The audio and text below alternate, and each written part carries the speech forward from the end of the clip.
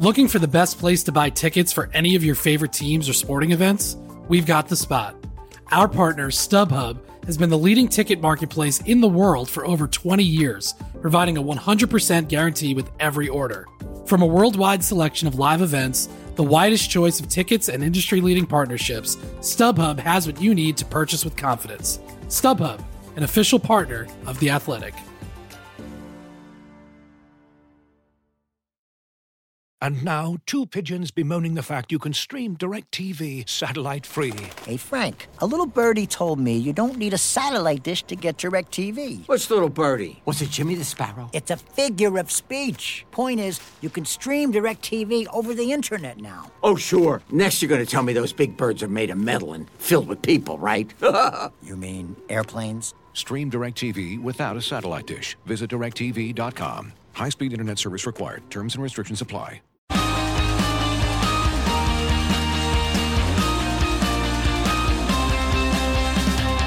The race is on, and as Formula One wakes up after its August break, we ask who needs to do better in the upcoming triple header at Spa, Zandvoort and Monza, and what might follow, both in terms of the on-track action and what the increasingly amorphous calendar will look like.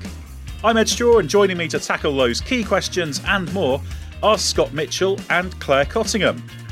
Well, Claire, we'll say hello to you first as our special guest. You're F1 journalist, broadcaster, commentator, presenter. Basically, you do everything. So the main thing is I don't want you to show me up as an amateur presenter on this. No, well, I would have had to have redone that about 3 times. So you did it first go. So no, absolutely. No, thank you for having me. It's really exciting to be here. Yeah, it's good to get some special guests on every now and again. We haven't done it too much, but we're hoping to do it a little bit more often. And our second not-so-special guest is Scott Mitchell, who's normally lying around the place. He's enjoyed a few days off during the break. How are you, Scott? I'm fine. I take umbrage at what you've just said there, though. I do many things on this podcast, but I've never recorded one horizontally. So I'm always upright and ready for action. I'm never phoning in a podcast. You can accuse me of many things, Ed, but I do not come to these podcasts half baked.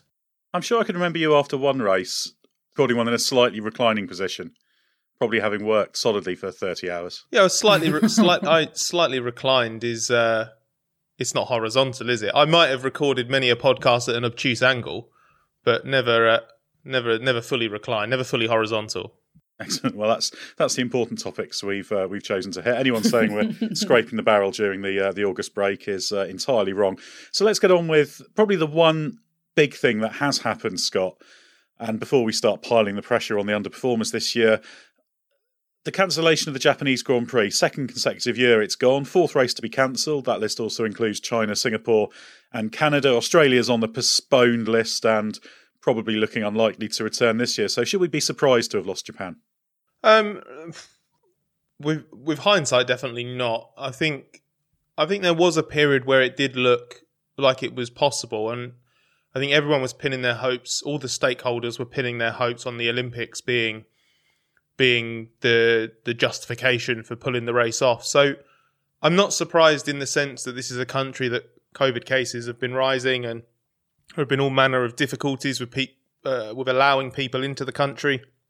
And obviously F1's got people from all sorts of nationalities going to different countries beforehand as well. So it's not like the same quarantine requirements could be satisfied for a Grand Prix. So there were always question marks, but there was always this little bit of hope that the Olympics could basically be the saviour of the Grand Prix and be like, oh, well, if Japan can hold this huge sporting event, F1 would be able to as well, because it's something on a much smaller scale. You could do things with a sort of biosphere-like setup like they had in Abu Dhabi last year. Not the most fun experience for those attending, but enough to make the race happen. But yeah, probably when we see how other events have fallen off the calendar, probably can't really be all that surprised. It's just, for me, it's just a massive shame because the Japanese fans are among the absolute most devoted and enthusiastic, and it's a race I love going to. So selfishly, losing the opportunity to go to Japan is a massive shame. But just really thinking, I think you've seen a few races this year where they have allowed fans, and when I've watched like football in England and stuff like this, you see just the the enthusiasm that fans have returned to sport, live sport with. And you see the difference it has made to people who have got a Grand Prix to go to, having missed out last year, because pretty much everybody missed out last year with the exception of a really small number. The chance to come back and have that Grand Prix, it's just nice. We're all trying to get back to a degree of normality and have something to look forward to. And the Japanese fans would have been looking forward to that for ages. And obviously being Honda's last race before they withdraw, Yuki Tsunoda's on the grid as well. They had so much to be excited about. So I don't normally have a personal vested interest in a race getting called off. It's kind of like, oh, that's a shame, get over it. But losing Japan is one that I do have an enormous amount of empathy for. It's just something that sort of sucks all round, really. It's quite a weird situation because after this next 3 races and then Russia, it's a little bit uncertain exactly what we're doing. There's a Turkish Grand Prix, obviously, scheduled, and we know we'll go to Bahrain, etc. But it is strange, isn't it, Claire, that we know we're going to have a fairly busy end to the season. They're still aiming for 23 races, but we don't know exactly where we're going to be, and there's all sorts of question marks over various races. So at the beginning of a season, I love to write the calendar out. And for me, it's I really enjoy it. I like doing it with a nice pen and just having everything. And if there's a mistake, it really annoys me. It really annoys me. This year, I've got so many scribbles on my calendar. It's causing me so much stress. And it's true. We come off the back of the break and we sort of know where we're going. Great. Okay. Hopefully we know where we're going. As far as we know, everything's been ticked off, and then we get this odd little break where nobody knows what's going on, and it's not just the fact that we won't know where we're going, but it's also the fact that teams and drivers won't know what circuit they're going to next. Certain circuits suit certain drivers, certain circuits suit certain teams. So the fact is that we have even less knowledge of what's going to happen at the end of the season and who might take the championship, which is exciting, but also, it does always remind us in the back of our mind what we've gone through in the last couple of years, just to make sure that this could happen. And the global pandemic is still going on. It's interesting, Scott, what you were saying about Japan. I fly tomorrow for the Paralympics, and the paperwork and everything that we've gone through to make sure that we're out there. And when we're out there, I'm basically in a hotel for 14 days, apart from going out to work. It's completely, we saw in the Olympics, it completely has taken away the sort of shine that Japan has, and having the fans, the very enthusiastic fans involved.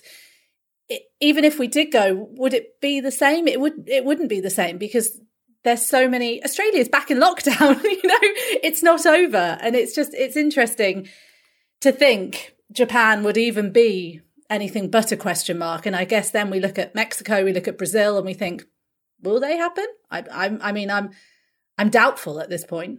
Yeah, one of the things that you mentioned there, Claire, which is interesting to pick up on, is the uncertainty over the rest of the calendar does have actual tangible impacts. It's not even just the uncertainty for the drivers and the teams about where they're going. It's how they plan out the final part of the season, because we've got things like engine allowances that have the number of races on the calendar have a huge impact on, and the number of races left has a huge impact on how the teams pick their strategies.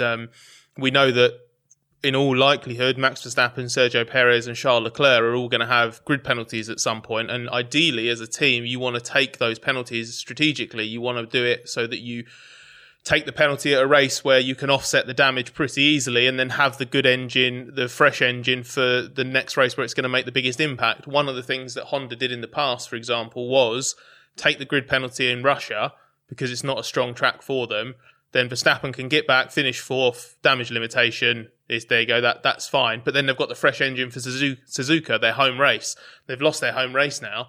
I know that the teams will have all manner of contingency plans. They'll have probably plans A through Z because of how many different crazy scenarios there are to finish the season. But when you've got question marks over, are we going to have 2 races at Austin? Are we going to have no races at Austin? Are we going to go to the higher altitude races? Are we going to have races at circuits we've never been to before, like Qatar? Factoring these in to all of the decision making, whether it's logistical things, whether it's strategic things like grid penalties, whether it's basic setup preparation and simulator work. It's an enormous amount of confusion, and also we've got an incredible and an amazingly tight title fight where the number of races we have and the circuits we go to is going to have a huge impact on who wins the title and whether you can claw back a deficit or something. So it's going to be one of those championships where it won't have an asterisk against it in the sense that whoever wins or whoever loses can say, yeah, they won, but if we'd have had the normal season, I would have won. But it's just that it's got that asterisk against it as it's just mad. I thought last year was sensational, and it was obviously unique in its own way. But this season it's so strange to go from effectively a completely normal first half of the year to just having these huge question marks. It's just last year was unprecedented, and this is still unprecedented. So it's just such a weird situation to be in.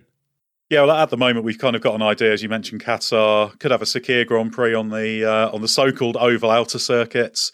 Mugello and Nürburgring, I guess, are hanging around. It would probably be logical after Turkey to have a race straight after, maybe in Europe, because Turkey's got a problem for UK. Obviously, UK-based most of the teams are, because it's a red list country. So if you come back, you have to have 10 days shut up in a quarantine hotel, which is not ideal. But other countries are on the red list as well, including Mexico and Brazil. So it's pretty complicated stuff. So particularly with the fact it's such a quick fire run of races to finish the season, it's a slight challenge to certainly to book your travel. Put it that way. It's also really interesting to sort of look at the fact that Formula One seemed to be so obsessed with this 23 races that they want this season, and it was incredibly ambitious coming into the season in just the state of how the world is looking at the moment. But just for the fact that they seem to be so intent on it, and I don't really understand why. And I don't know whether it's a sort of pride thing that they've said it now and they've made such a noise about it, or whether it's just that the fact that they want to prove that they are the best at what they do and they can throw the best party, I guess, within motorsport. But it seems to be an interesting thing that they are trying to stay with and trying to make sure happens. And we've got gaps in the calendar already now heading into the second part of the season. So it'd be interesting to see how many races we have come the end of it. Probably 25. They'll probably add a few more. Well, races equals money. I think that's probably the equation they're working to. But it is interesting because although there's a few European circuits, Nürburgring and Mugello both held races last year, so I guess theoretically are available. But in terms of time away, theoretically, if there's a US race, there could be a situation where basically you have to have the F1 teams almost on the road for 2 months without going back. And for some that's fine, but for others with family commitments, etc., that is quite difficult. But at the same time, it's fortunate to be able to operate in these times of COVID. So I guess we should be thankful that there's stuff going on. Well, Claire, let's look ahead to the second half of the season. To set the stage, I'm going to ask everyone to pick out who or what needs to do better in the second half of the season and why. So, Claire, who would you like to put the pressure on first? So it's such a funny one, isn't it? Because there's quite a few people, there's quite a few teams, and there's quite a few drivers. And trying to think about it and pinpoint exactly one person or one driver or one thing is incredibly hard. You could say Bottas, obviously a very popular opinion, I would say, that needs to be doing better than Lewis.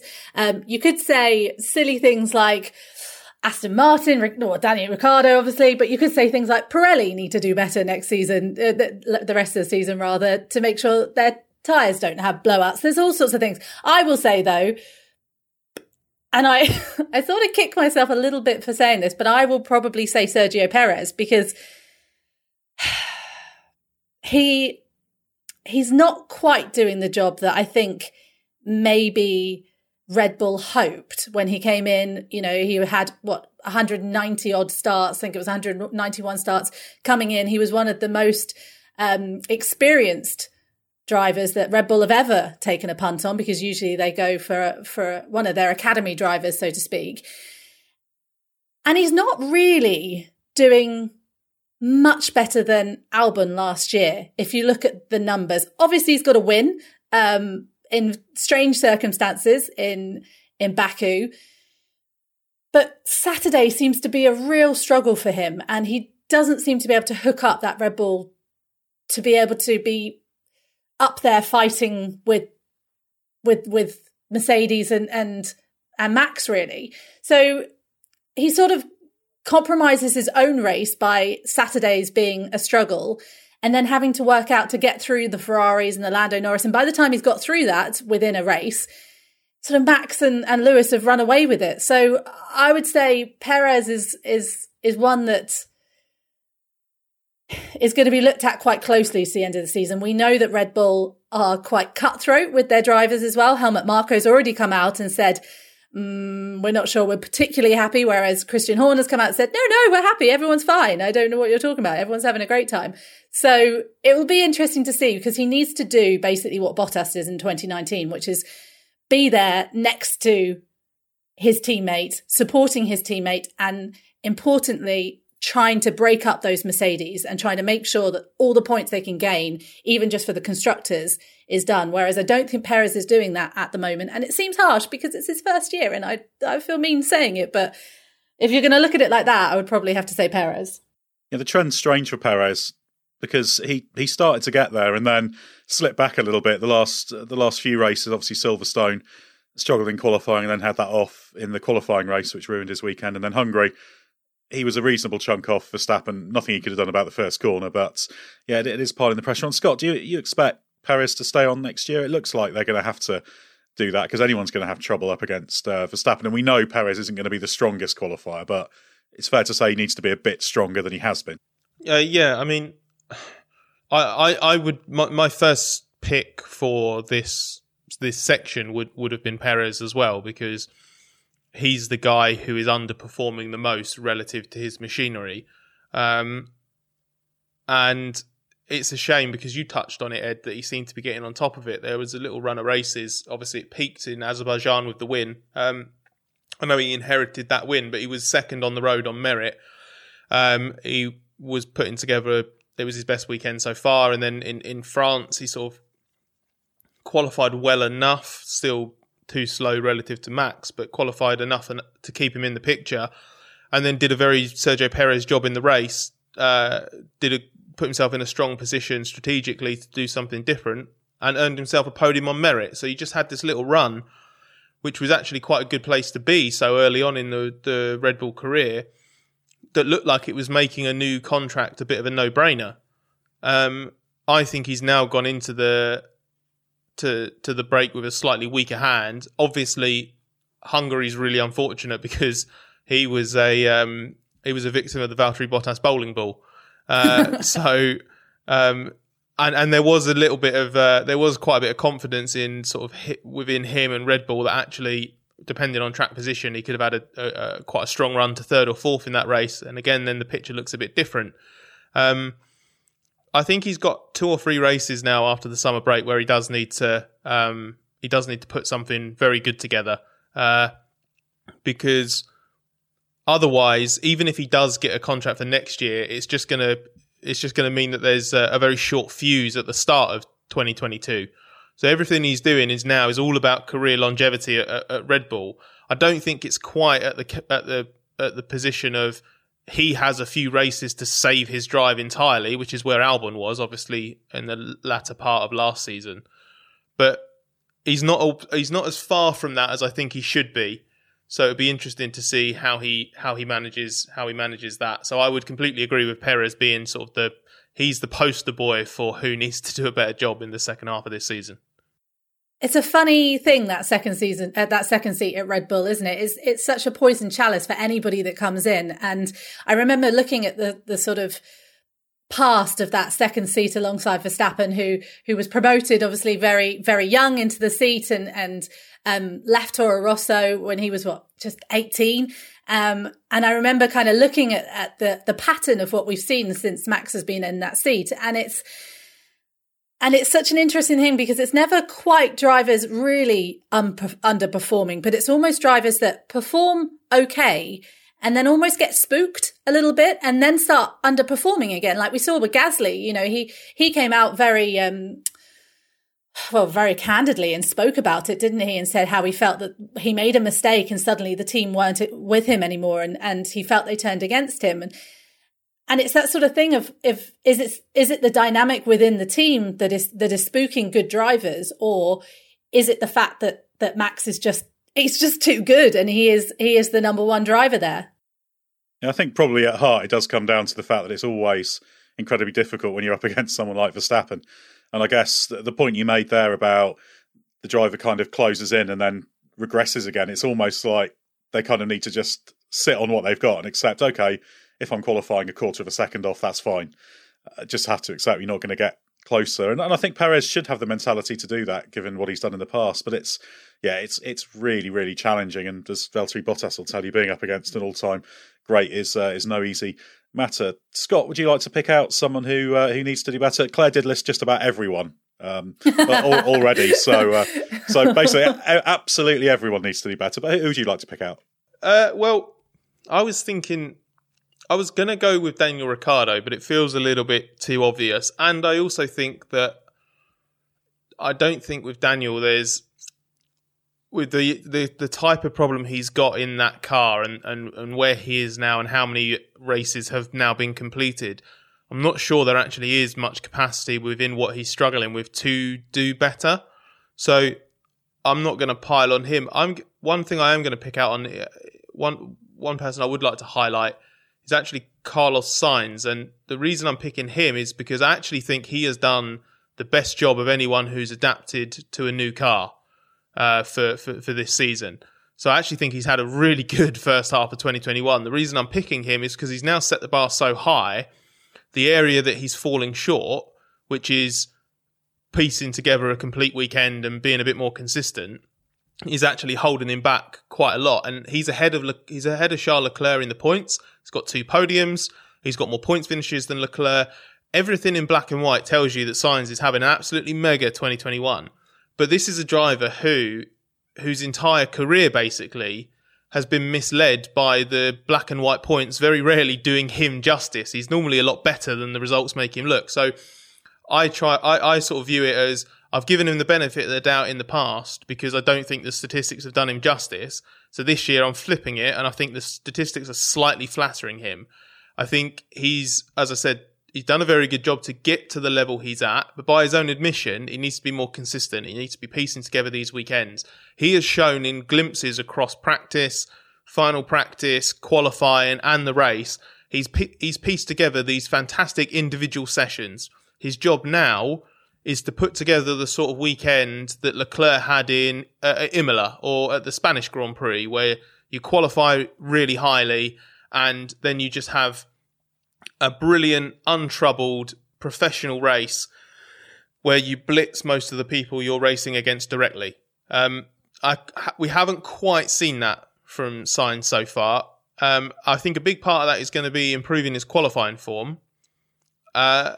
And it'll be interesting to see whether or not he has the ability to do that, because we've seen the last few races that Ferrari's qualifying form has dipped slightly and its race performances have improved. It's found a slightly better balance, I think, across the two, just to sort of strengthen itself on the Sunday. So I don't know how much of a step we're going to see visibly from Sainz, but I think it's more about just having like fewer dramas basically from the weekend. So you want him to have that good qualifying into a good race. I don't think he's under any pressure from the point of view of he needs to justify himself to Ferrari or anything like that. But just looking at it purely objectively from a who needs to improve, he is a Ferrari driver. He's got an impossibly difficult yardstick to measure himself against in Leclerc, but he's done such a good job in patches in the first half of this year. I really want to now see him take the next step and show and basically get back to the level he was at his peak at McLaren, where he was just this invariably brilliant performer, just doing really accomplished, polished performances weekend in, weekend out. And the more comfortable he gets at Ferrari, the more he should be capable of that. So let's see him do it in the second half of this year. And it's interesting with Ferrari, isn't it? Because we have to remember that they suffered their worst season in 40 years last year. So Carlos coming in and almost rebuilding this team. If we look back to 2019, Charles Leclerc coming through and all of us being like, this guy is going to be a world champion. He went and won in front of his, Ferrari's home crowd at the Italian Grand Prix. He was so exciting. And then we had to endure watching a season where Ferrari were just miserable last year. And they finished 6th in the Constructors' Championship. You know, they had a horrible time. And then this season, you know, it was the new fresh face of Carlos Sainz alongside Charles Leclerc, and they're rebuilding a team. So I think this year was always going to be one of those weird stopgap years, especially as we look towards 2022 for the new regulations. So you're right. It would be really good to see him do better, but I think he's absolutely got the chance to build something really special with Ferrari.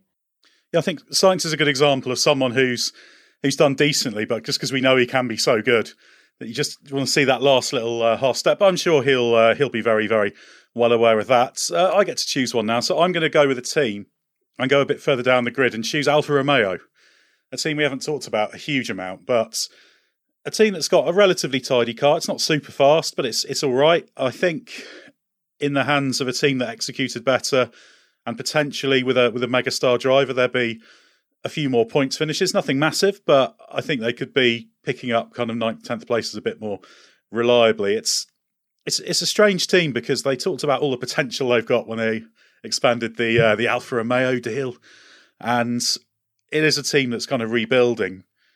Fred Vasseur keeps calling it a young team, even though it's been in Formula One since 1993. But obviously they really did struggle under the old ownership. But it's been a while now, so I'd like to see more from it. I'd like to see fewer pit stop blunders and general calamities that the team keeps having. Obviously, Kimi Räikkönen being released into Nikita Mazepin in the pit lane in Hungary being the classic example, and trying to fit a tyre with no air on it on Giovinazzi's car earlier in the season. I think it was Spain was unfortunate. So that's kind of a low profile team that I think could be doing a little bit better with a fairly nice consistent car. But I guess, Scott, they're an interesting one because they're a team that has got potentially 2 open seats for next year. So they're a key driver market team. So they also could do with tidying things up to attract a decent quality driver if they want to make a change. It's not to say that what they've got aren't decent quality. Raikkonen's got a great history. Giovinazzi is a good, quick, if erratic driver, but they are looking around. Yeah, I think they're struggling with the fact that in that battle at the back, well, mainly with Williams so far, because they've each been sniping for small points finishes, and then obviously Williams got that huge haul relatively for that battle anyway in Hungary. And I think Alfa Romeo have been paying the price for not having a George Russell in the car, because I think that the Alfa is a better car than the Williams. It's oversimplifying it, but if you look at how many times that Williams has got into Q2 and even Q3 with Russell, and then you have a look at where the Alfa Romeos usually are, I can't believe that Alfa Romeo have the points total they have now if they've got Russell in the car. I think they've got a handful more, even if it's only an extra couple of 10th places or an 8th or a 9th or something. I'm pretty sure that they would be benefiting from that. So it's all about now being a bit more convincing as an all-round package. The limitations that Alfa Romeo have just kind of feel like the same limitations they've had for the last 2 seasons, really. I just sort of see quite a lot of stagnation with them. So I'm a little bit disappointed, Ed, because I picked someone that was a little bit of a left field choice for who needs to do a better job in the second half of the year, because I picked someone who's actually doing a very good job. You've gone a little bit more Route 1, which I feel is a bit out of character. You're normally a little bit more hipster with your choices. Well, I could just pick a Max Verstappen or a Lewis Hamilton, perhaps, but no. No, I just thought Alfa, because we haven't talked about them a huge amount, because they often just tend to find ways not to be that much of a talking point. Hungary's the classic example. As you said, Williams got all those points, but Giovinazzi had his pit lane speeding. Raikkonen had his disaster, which wasn't his fault. It was a pit stop procedural problem. He was released into the pit lane, and that meant that they weren't there to pick up the points. But I'm sure we could. Well, should we have a second round of who needs to do better? And I'll see if I can come up with a slightly more unpredictable choice. I've no doubt, Claire, you've got a long list of people you want to pile the pressure on. Who else could I pick? I mean, it's starting to get a bit mean now, isn't it? I would probably weirdly go Mercedes as well to add into that little fun gabble of people we put into the can do better, basically the whole grid, but fine. But Mercedes, it's a hard one, isn't it? Because it's this weird gap year that we've got within Formula One where Mercedes have already said, we're not going to do much to our car because we're going to focus on 2022. Hamilton was out moaning about upgrades, but then there was actually an upgrade coming, and they're just not, even though I think they've conducted themselves better off the track than Red Bull have, I feel that on track there's been a few issues, and whether that's just like their underperforming car at the beginning of the season that shook them a little bit. I don't think that Hamilton's not going to win an 8th title. Don't get me wrong. I think that they are still an incredibly strong team, but there has been a few blunders from Mercedes and things we haven't usually really seen. They've got Bottas who has had quite a bad start to the season. He's starting to get himself back on track before he became, the bowling ball in Hungary, but he was starting to get himself back to a good place. And Hamilton seems a bit rattled in general. And of course he's going to be. He's got Verstappen on his, biting at his toes, basically. That's not the saying, is it? Come up with your own sayings for that one. But it's interesting to see Mercedes are actually being a bit rattled this time round. And I don't think we've ever, in 7 years, we've not seen that from them. So yeah, let's throw them in too. Seven-time world champions. They could do better. I think that's a good choice. I think that's the kind of thing Scott was expecting me to come up with. So you've outdone me there. But it's a valid point, and you see the cracks appear when the pressure is on. Scott, do you have a second pick? Well, I was actually just going to briefly pick up on the fact that you joked about saying Verstappen or Hamilton, but tying in with what Claire was talking about, I think you put Hamilton in the list as well, because he's the championship leader, sure, but he hasn't had as good a season as Verstappen has. If I reflect on the first half of the year and say, how much can Verstappen and Hamilton respectively do a better job?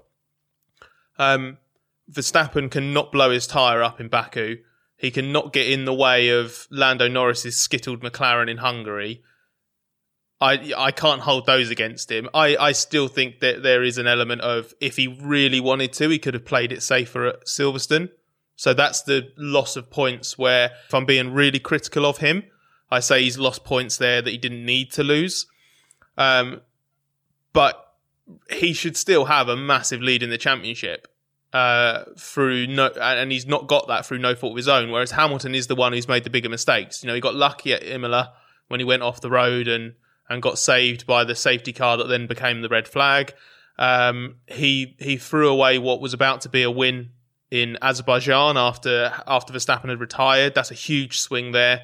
And he had the move at Silverstone that ultimately he was deemed to be predominantly to blame for.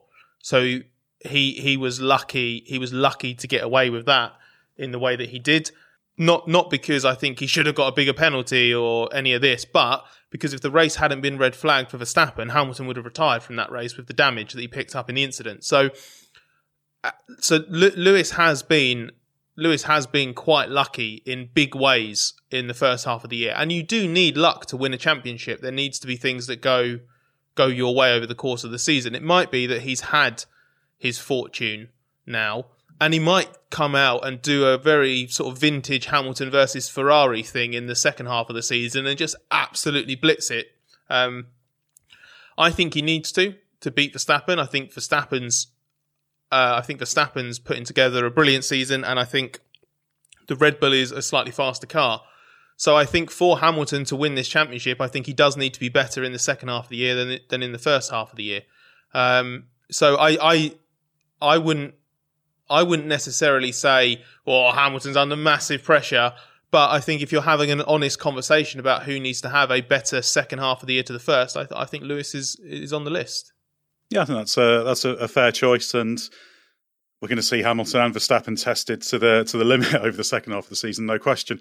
I'm going to pick one more world champion and go with Sebastian Vettel. Judged by his high points, he's been really good. He's had some fine drives, Monaco, Baku. Hungaroring was very good. He was quick at Silverstone, but then at Silverstone we saw the spin on the first lap of the race, which is the downside. He's had a few weekends where he's been not so impressive. And I think he's had a reasonable season, certainly. But I just want to see that kind of consistently really strong Vettel. Because he's such a great character for Formula One and such a good person to have doing well, because, I've seen with his litter drives and things like this, he's somebody who sees the bigger picture in Formula One. He often doesn't get the sort of same credits for it as someone like Lewis Hamilton does, obviously, who's doing some great work in terms of using his platform, but so is Vettel in a slightly different way. So I think both on and off track, Vettel's someone you like seeing doing well, and for a reasonable amount of the season, it's been a bit nip and tuck with Lance Stroll, but he's just starting to show that Vettel might be able to really steal a march on him in the second half of the year. So I wouldn't say Vettel's had a bad first half of the season. He's not had a great one, but the high points have been good. So I just want to see more of the high points. Just picking up slightly on something you said there about Hamilton and the sort of looking at Hamilton and looking at Vettel as that. What I find really interesting is Vettel has no social media, whereas Hamilton has built up this huge community within his social media as well. And we've seen obviously the rise of so many different stars now, thanks to Netflix's Drive to Survive. Suddenly a load of new drivers have been catapulted into this world that maybe only a handful of drivers on the grid have ever seen before. But there's something about Vettel, isn't there, where I couldn't help but feel more than I probably should have when he had the disqualification off the back of Hungary. And you just can't help but warm to him, and you want to see him do well. And when he was at Ferrari, it was almost hard to see the way that he wasn't enjoying it and clearly wasn't really clicking with the team in the way that he wanted to towards the end. And you just want to see him do well. I don't know what it is about Sebastian. You just want to see him do well. And when he lost his third place, it just felt like he'd really worked hard to get to a point where second place, where he'd got to a point where he'd really turned things around. And then suddenly it was taken away from him. And then the championship swings and Hamilton, steps up a couple, up to second place. But yeah, it's interesting. Sebastian's interesting. I'm talking them like the first name basis here. I'm sorry. Vettel is. I'm not friends with these people. You see, you're being nice and positive, and then you just denied knowing them, denied being friends with them. Yeah, I don't like them. if the rule is that we shouldn't be using first names for people we don't know, I'm just going to refer to you as Straw for the rest of the podcast. I think that's only fair. But I think Mr. Straw to you. Exactly, yeah. But have a certain level of formality to come in on the podcast. But anyway, I think we've picked out enough people who need to do better. Although I think we could probably get through every driver and team given the time. But yeah, that's six drivers and teams that really need to take a step. Well, Claire, looking ahead to hostilities relaunching at Spa, the battle between Hamilton and Verstappen and Mercedes and Red Bull, it built into a bit of a frenzy, didn't it, before shutdown? You've touched on it already. Do you think that time off will have just calmed things down a bit, or do you think it's going to be a full-on shooting war again as soon as we get to Spa and they start talking on Thursday? Well, Toto Wolff has already come out and said he's not going to listen to the noise, isn't he? He's already said, actually, I got a bit rattled. Red Bull triggered me and I shouldn't have said the things that I said during the Azerbaijan Grand Prix. That was along the lines of the stuff about the flexi wings and the bendy and Hamilton accusing Red Bull of having a bendy wing, which made them faster, basically. And then there was all the windbag comments and all that happened. Which ramped up the tension. It was one of those things where you look at it and go, thank you for writing headlines for us. However, what's kind of going on behind the scenes here? Is there more to this? And then we got to Silverstone, where some of the comments that came out from various different people, I didn't really agree with. And I struggled hearing some of them, because I think it just went a little bit too far over the line. Emotions sort of boiled over to the point of actually maybe people should have taken a step back and thought about what they were saying before they kind of took. Look, I get it. They were angry and various different things were said, but I just think that some of the things that were said off the back of the Silverstone collision were maybe just a little bit too. Save it for the debrief, I guess, is what I'm saying, rather than air all the dirty laundry out into the media, which was great for us. We got to see it all and we got to see the tensions boiling over.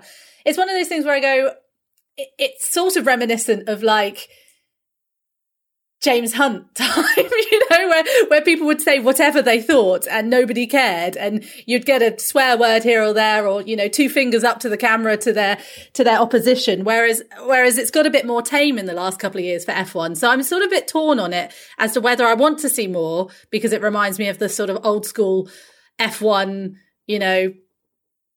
what we had before it became shiny and heavily commercialized, or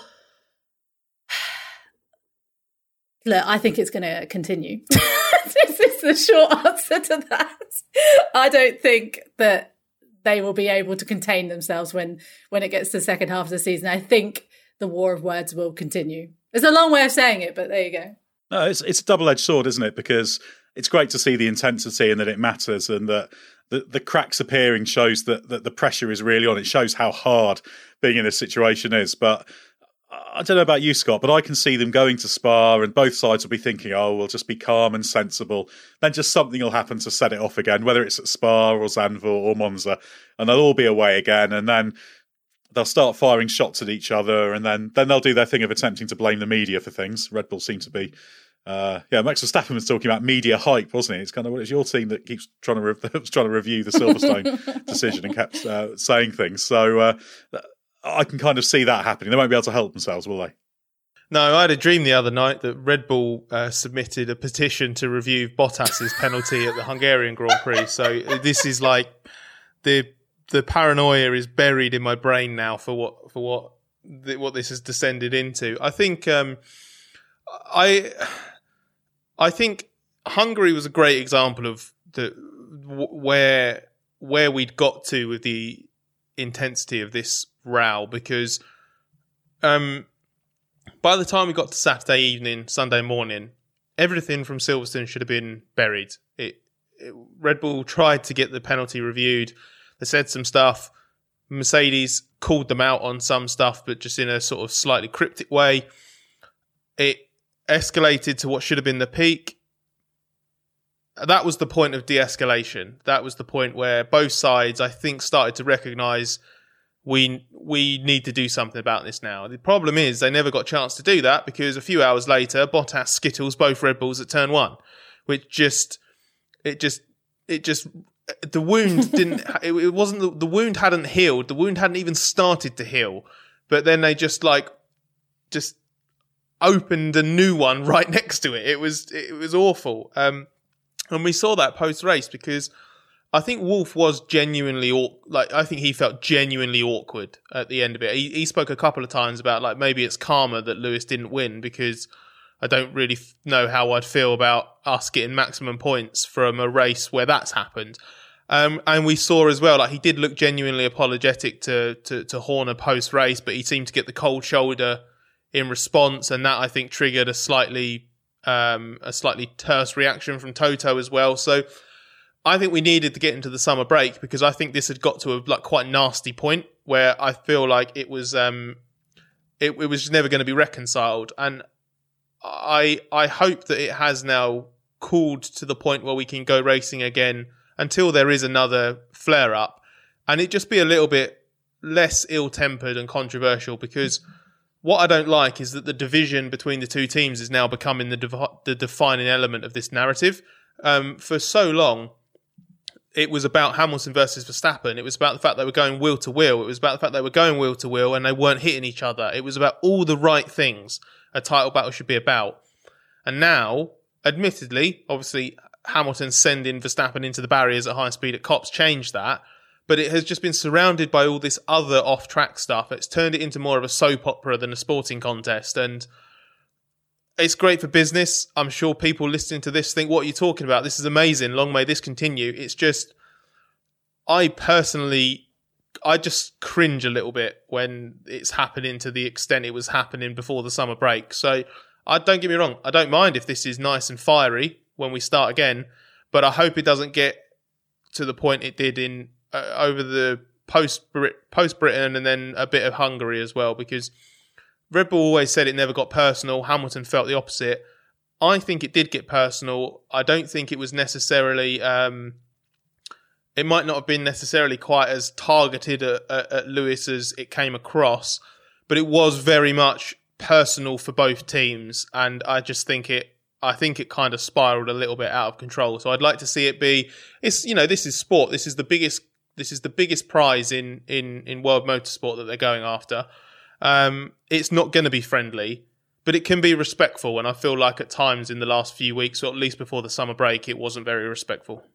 I remember when we were sitting in the media room at Silverstone and Christian Horner came and spoke on Zoom to everybody, and we all had our computers up and we were all watching it and we were all ready to see what he had to say. And you're right, Scott. There were just a couple of things that came out from different parts of the camp that just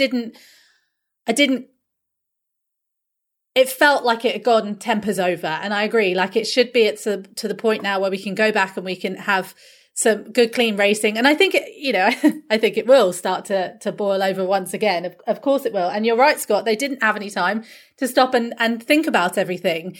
I think the defining point was also at the beginning of the Hungary weekend where Verstappen actually boiled over within the press conference before we'd even started it sort of set the tone. So it was already that he was very angry within the press conference. He was effing and blinding within it and wasn't apologetic of it. And that's fine. If he wants, that's how he wants to chat, then absolutely fine. But it really did set the tone already that actually Red Bull weren't over this.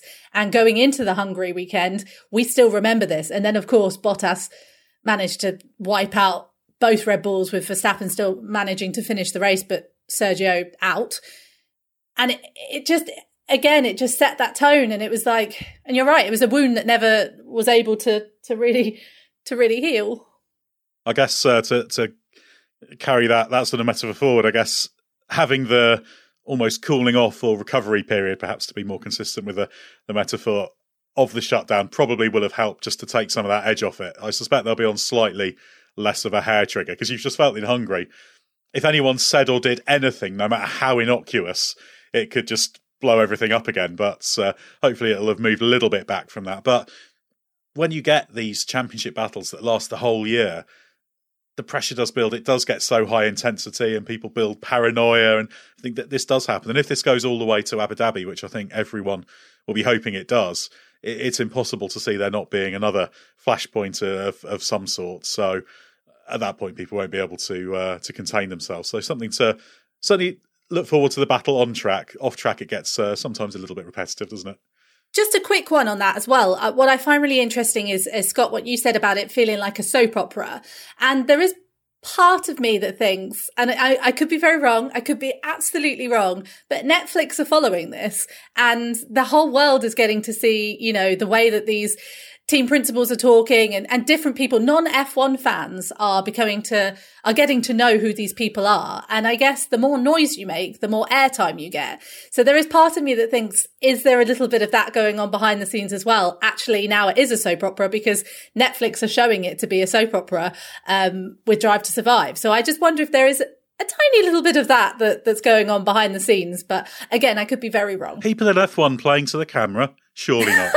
Yeah, well, I was going to say it's part of the game, isn't it? They know how to play the media and use it to their advantage. There's a reason that they're saying things the way they're saying them, and it goes both ways. When you take it, not necessarily take it too far, but you misjudge it or you do things to serve a purpose that then has sort of negative consequences in another way. So, I think it's very important that you stress that whatever Red Bull's chiefs were saying after Silverstone, however out of proportion it might have seemed, or however needlessly personal it seemed to get, I could never accuse them of intentionally inciting the aggression that followed in terms of how people piled onto Hamilton, particularly with the racist stuff. But it did invite people to join in. It did invite a pile-on in some way. And Red Bull would have known that. They'd have known that they were opening the floodgates. They would have known that it was legitimising comments. And it was so fierce. And they said that they would do it this exact same way if any other driver had did it. But Bottas then went and skittled two of their cars at the first corner of the next race and didn't get anywhere near the level of vitriol that was received initially. Now, I know that No driver ended up in hospital for precautionary checks. No driver suffered a 50-plus G impact. So it is different, and you can't directly compare the two. But it's that same principle of, well, Bottas has actually made, it's Bottas who has done the actual amateurish thing here, not necessarily Hamilton at Silverstone. Where's his pile-on? And I'm not saying that means everyone should get really angry at Valtteri now. I'm just like, it's just, there was a reason it was Hamilton who got the abuse he did, because he's the championship rival. And then on the flip side, when Red Bull lost its right to review ahead of the Hungarian Grand Prix weekend, that could have been it. Mercedes could have drawn the line under it. Mercedes could have been the bigger team. But they were so riled up by what had been implied by Red Bull that they decided to go on the offensive initially and put out that statement that accused Red Bull of the concerted effort to tarnish Hamilton's image. And that is a very strong thing to say to Red Bull. They could have chosen not to do that. They could have chosen the strategy of de-escalation immediately. It's all well and good in the days that followed, Toto coming out and saying, we need to step down, we need to make sure that you've just fueled it. You've just poured another couple of litres of petrol on this massive fire because you brought that out into the open. So the team, they all have reasons for doing this. They're all playing it up to a certain degree because when it suits them to play it up, they will see benefits from it. And there will be absolutely an element of F1 as a whole benefiting hugely from what's been going on the last few weeks, because it's no coincidence that F1's having its best season in years in terms of television audiences in the UK as a whole. The numbers are up. So this is paying off. It's just at what point does it? There is a tipping point for when it does go too far. And Netflix jokes aside, that is not a completely faithful docuseries. It's part docuseries, part soap opera. It is, because it plays stuff up. It slightly misrepresents the way certain things are. When the Netflix show comes out next year, there's every chance there will be a plot where at Silverstone, Lewis Hamilton has murdered Max Verstappen, and Max comes back from the dead in Hungary. If you just take some of the stuff they've played up in advance, nothing that they've played up in advance has ever come close to as explosive as what happened at Silverstone. So they're going to have a field day with that storyline, and it's just going to tip over into surrealism. It's just part of it. It just gets a little bit tiresome, and it does, at some point, it will become counterproductive. If it's too negative for too long, if it's too he said, she said for too long, it'll become counterproductive, and it will also make the season end on a sour note.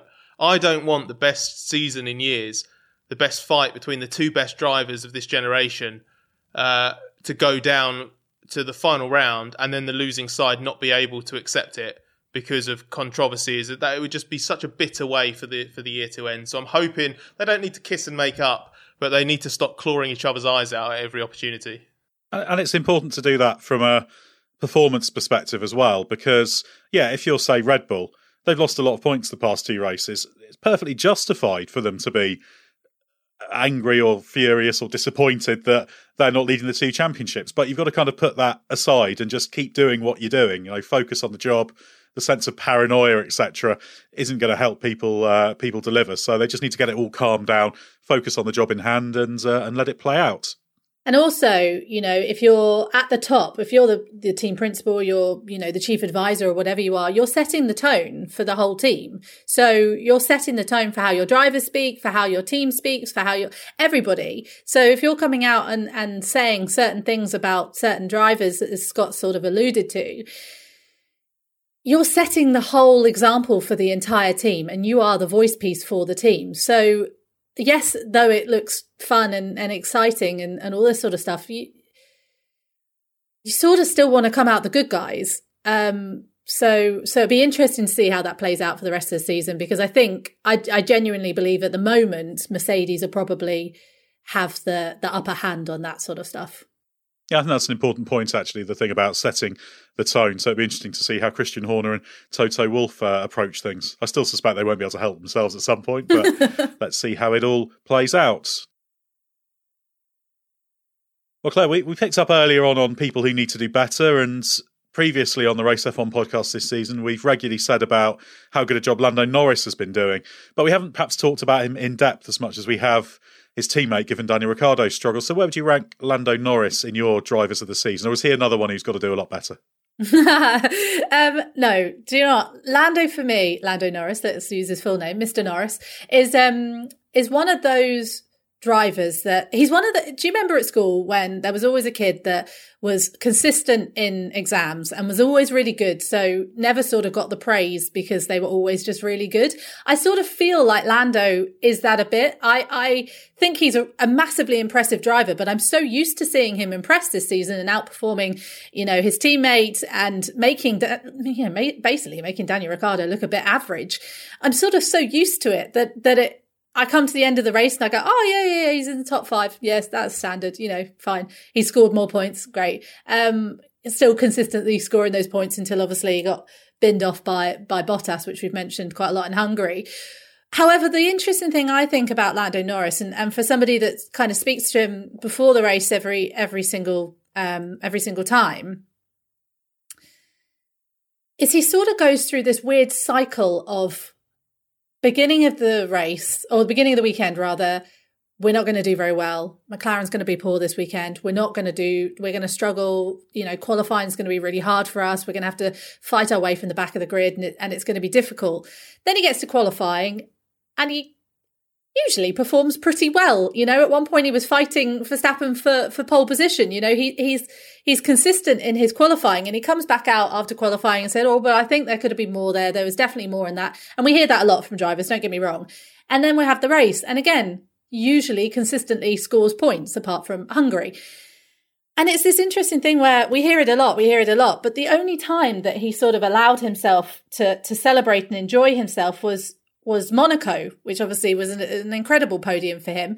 But then still at the end of the race, he was upset about the fact he overtook Daniel Ricciardo in the race. He still had something that he had in his head that he was unhappy about. And great, yeah, we'll add him to the list of people that could do better because he seems to add himself to every single weekend.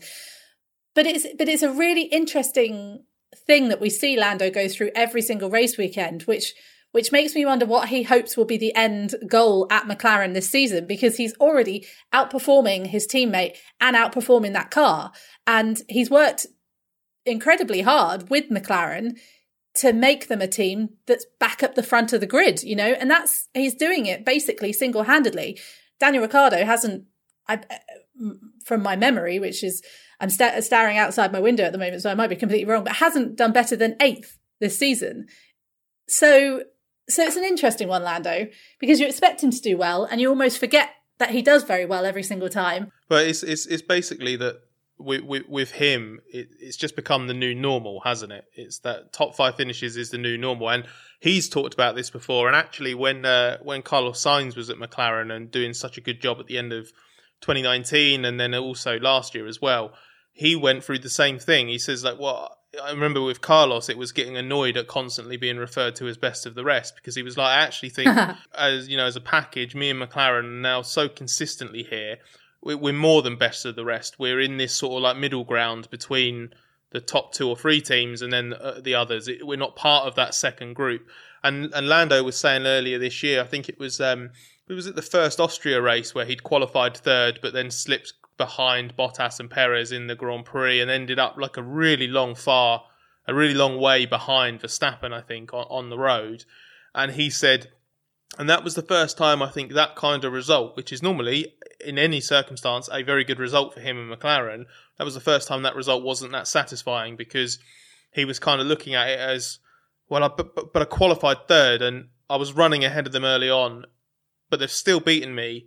And we're so far behind the best Mercedes or the best Red Bull that he's someone who does, when drivers sort of say, oh, this bad thing that happened isn't a bad thing, and they look for a silver lining. Lando's the opposite. He's so self-critical.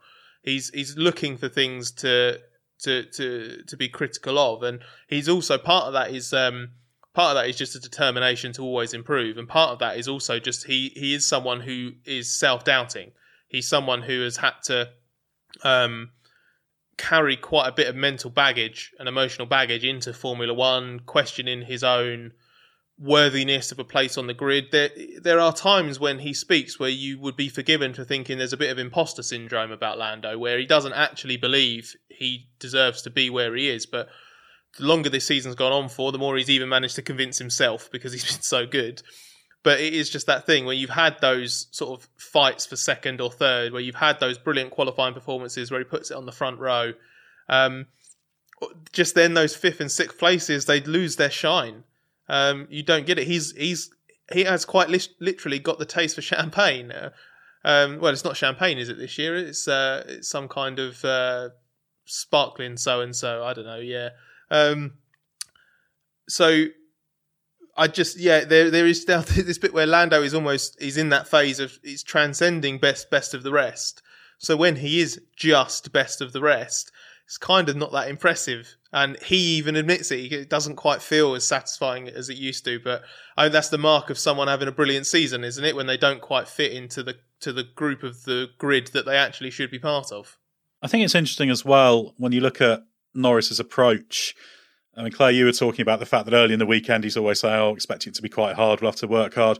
The thing I wanted to see from Norris this year was the improved consistency, because the peaks have always been there, and he's absolutely delivered on that. But I think that kind of mindset, I kind of interpret as him just trying to hold himself in that thing where he's just focused on the process. You know, if you focus on putting one step in front of the other, then you'll get to your destination in the end. And it's quite easy in sport to be distracted by the kind of ultimate goal. And you think, oh, we could be on the podium this weekend, we could do this, we could do that.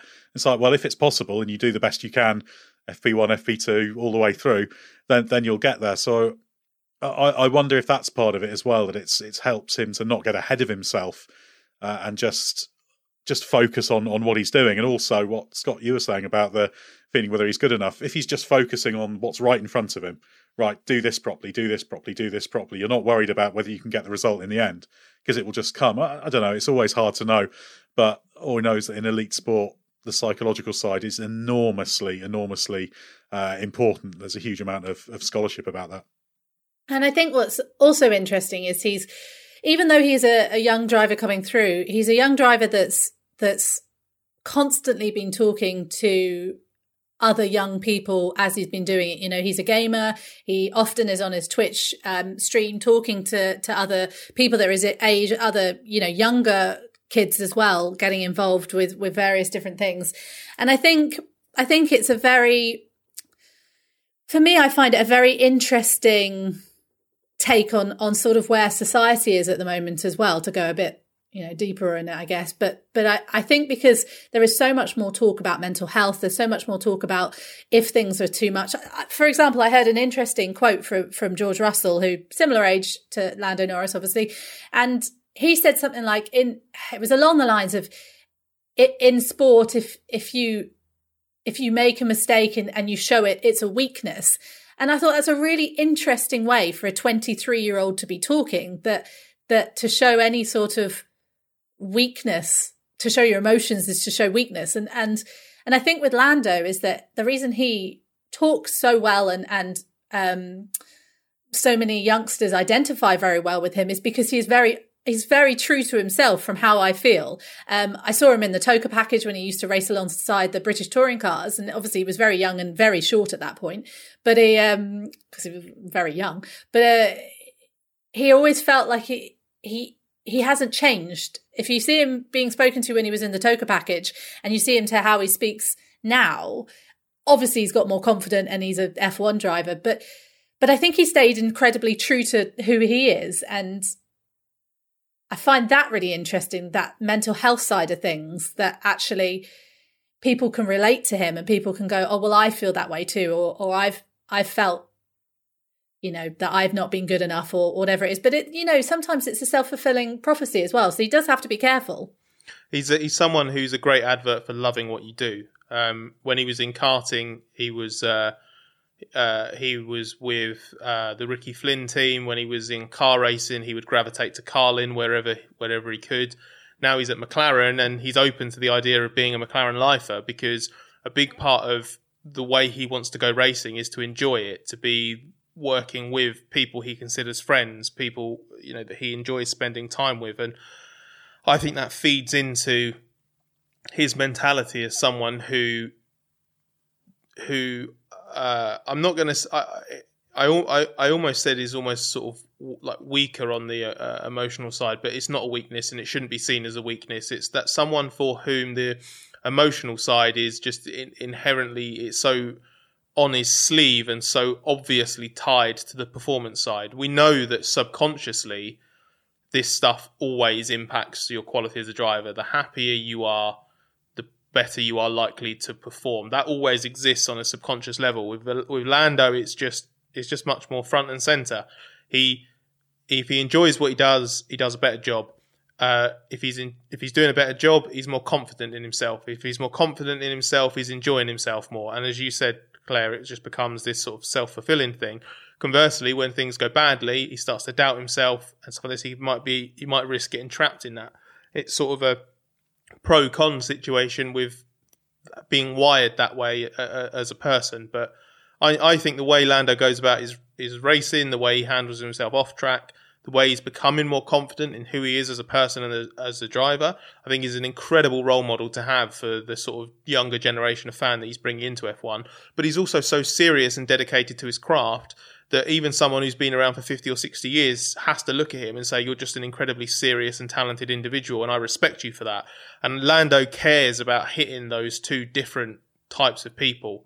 It's something that he wants to do. He wants to be taken seriously, but he doesn't want to be taken too seriously. It's a very difficult balance to strike, but much like he's doing a great job on track, I actually think he's now finding a really nice balance off it as well.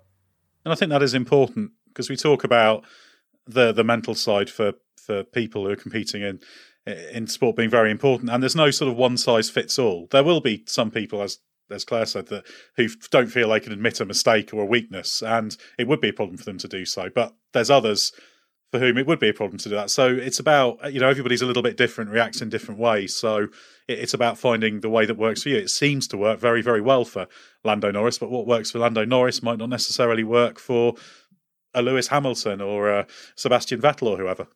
I think also it's the culture of Formula One. It's always been boys and their toys, which is where we're coming away from now, which is where society should be going.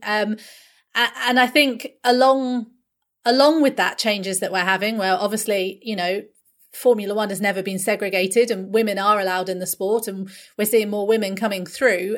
The sport is changing. The sport's changing, the championship's changing. And I think along with that, we're going to see characters that are changing as well. And I think Lando Norris is one of those ones where he is the future of what we're going to see coming through, which is people being allowed to talk about their emotions, being allowed to talk about their struggles and the pressures that they're on as a young driver coming through.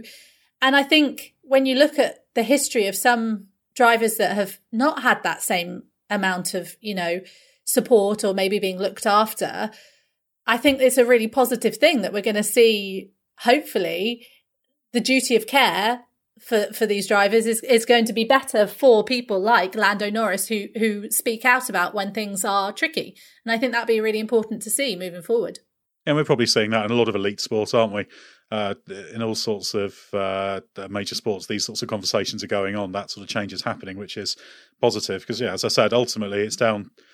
You want to see people performing at their best, and people perform at their best when they're in the right place mentally as well as physically, etc. It's all part of the same complex equation. But that's it's a great topic. It's probably a topic for a whole podcast at a later date. But hopefully we've touched on it a little bit there.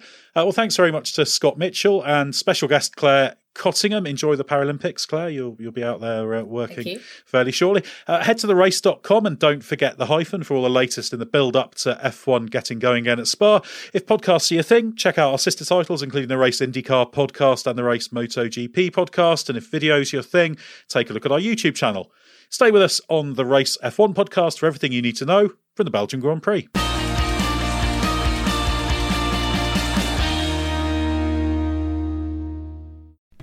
As you've probably heard by now, we've teamed up with BetMGM this season. We'll be using BetMGM lines to make all of our picks, and we'll have special offers for our listeners each week. If you haven't signed up for BetMGM yet, use bonus code The Athletic, and you'll get a 1-year subscription to The Athletic, plus up to a $1,500 first bet offer on your first wager with BetMGM. Here's how it works. Download the BetMGM app and sign up using bonus code The Athletic. Make your first deposit of at least $10. Place your first bet on any game and claim your voucher for a 1-year subscription to The Athletic. See BetMGM.com for terms. U.S. promotional offers not available in D.C., Mississippi, New York, Nevada, Ontario, or Puerto Rico. Gambling problem? Call 1-800-GAMBLER. Available in the U.S. Call 877-8-HOPE-NY or text HOPE-NY 467-369 in New York. Call 1-800-NEXT-STEP in Arizona. 1-800-327-5050 in Massachusetts. 1-800-BETS-OFF in Iowa. 1-800-270-7117 for confidential help in Michigan. 1-800-981-0023 in Puerto Rico. First bet offer for new customers only in partnership with Kansas Crossing Casino and Hotel. Don't forget, if you haven't signed up for BetMGM yet, use bonus code The Athletic, and you'll get a 1-year subscription to The Athletic, plus up to a $1,500 first bet offer on your first wager.